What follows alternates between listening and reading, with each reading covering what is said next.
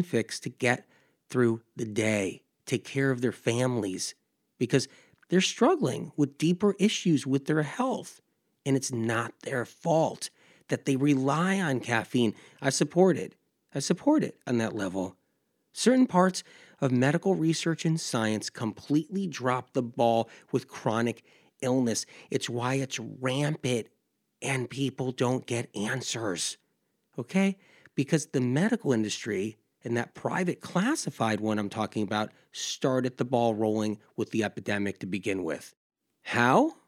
The industry created bugs, purposely exposed us to them, pumped us up with toxic heavy metals, purposely exposing us to that, causing future centuries of sickness ahead of us, purposely keeping us sick so the medical industry can make more money.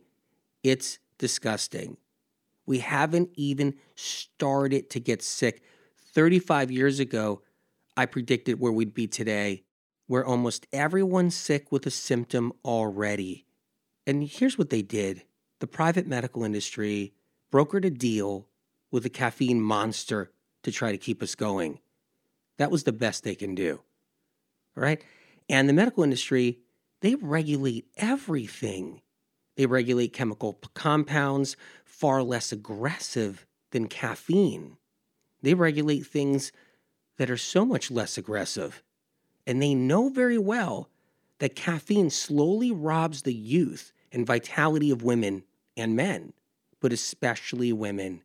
Caffeine is ironclad, buddy. Ironclad. Coveted. Holy. You can't touch it. You can't break it. It's going nowhere. It's going nowhere. You can have every single person in health out there shunning it, screaming caffeine's bad, talking about it being bad because they heard the information in the show, anything like that, and it'll never stop the caffeine monster. That thing is like an evil demon, a shapeshifter, a sea serpent, a machine. You get hooked on caffeine? Welcome to the machine. I want to make something clear, okay? I never blame anybody for running a business or supporting coffee, matcha tea, chocolate, or drinking caffeinated beverages. I got family and friends that are involved in both aspects. I'm just telling you what's going on above us all, above it all. So you have a choice of whether or not you want to join in, drink it, support it. It's not the people's fault. Let's get that clear. It's above them. The truth is kept from everybody. It's kept from all the doctors. It's kept from all the health professionals. It's kept from everybody. And then guess what? History gets erased. They do that now. History gets erased right now, just on the internet. Like they're just rewriting it and erasing it and tweaking it, putting different dates in and times. That's what they do. And you don't know. There's no history book anymore. History gets erased, or they don't let you know history even existed. Young people are taught every day to get addicted to caffeine. And you can put good stuff out there about how bad it is, and that stuff will get scrubbed and scrubbed off down the road. So more people never see it, never hear the truth. And they just get hooked and hooked and hooked and hooked on it. That's the evil demon. That's what it does.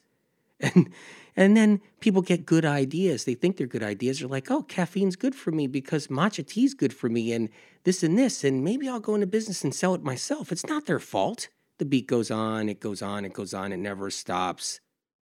Did you ever hear those stories of a woman in her 20s, really in shape, great shape, healthy, no problems, never had a health problem in her life yet, died working out on her treadmill, or died in her sleep, or died taking a run or a jog?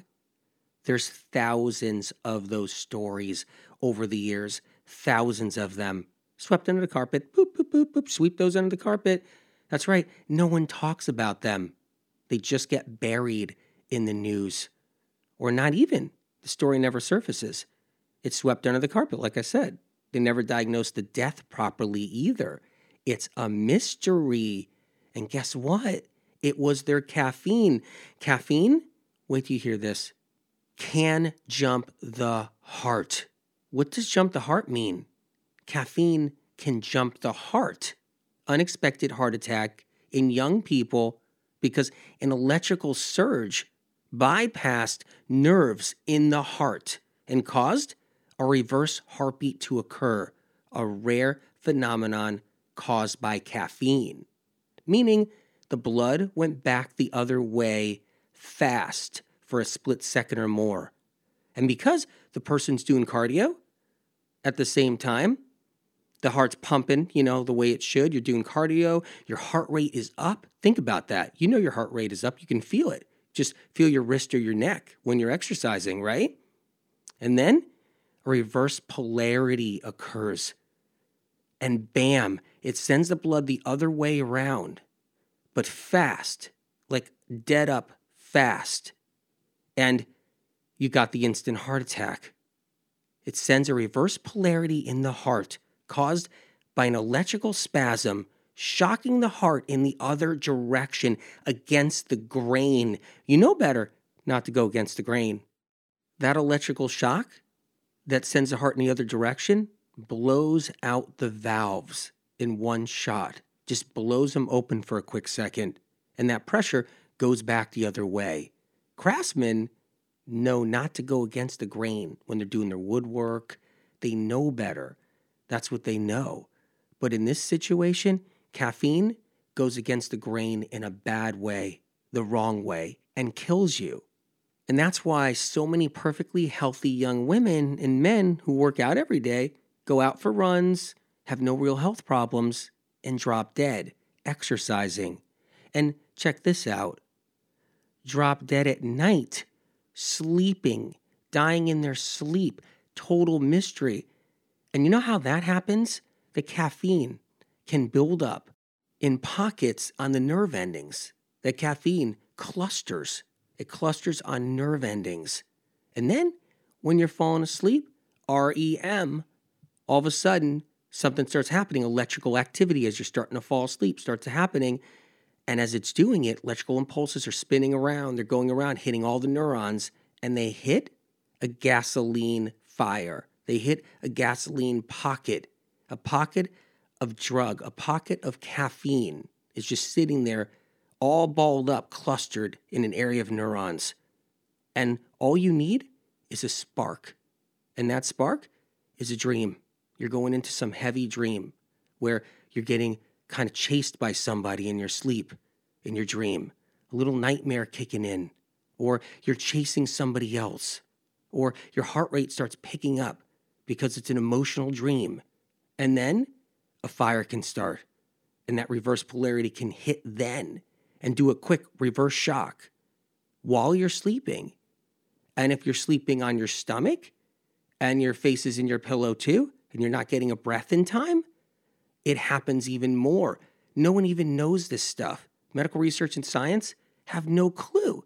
It's just, we don't know. We don't know why. We're doing, the autopsy. We're looking into everything. It's so sad. It's heartbreaking, truly heartbreaking. And no one's doing anything about it. No one cares. No one will ever want to know.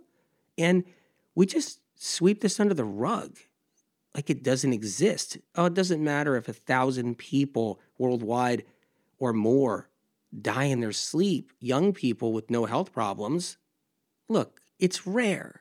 It really is rare. It doesn't happen every day in that sense, meaning it does happen every day, but not on this massive, large scale. But every life is precious. So when you lose your life to something like this, and all you get from the medical industry is, we don't know. I think they might have had a rare condition. We're looking into it. We think there might have been a tiny hole in their heart. We don't know. Or an undiscovered heart murmur, sir or ma'am. And so we're still looking into it, but we think your daughter just might have had some kind of inconsistency or compromise, or your son, and that's the best they can do. Meanwhile, no one's given the choice to be like, hey, stay away from the caffeine. Let's find another route. Let's find some other way. On another note, young people who get addicted to drugs and mysteriously die,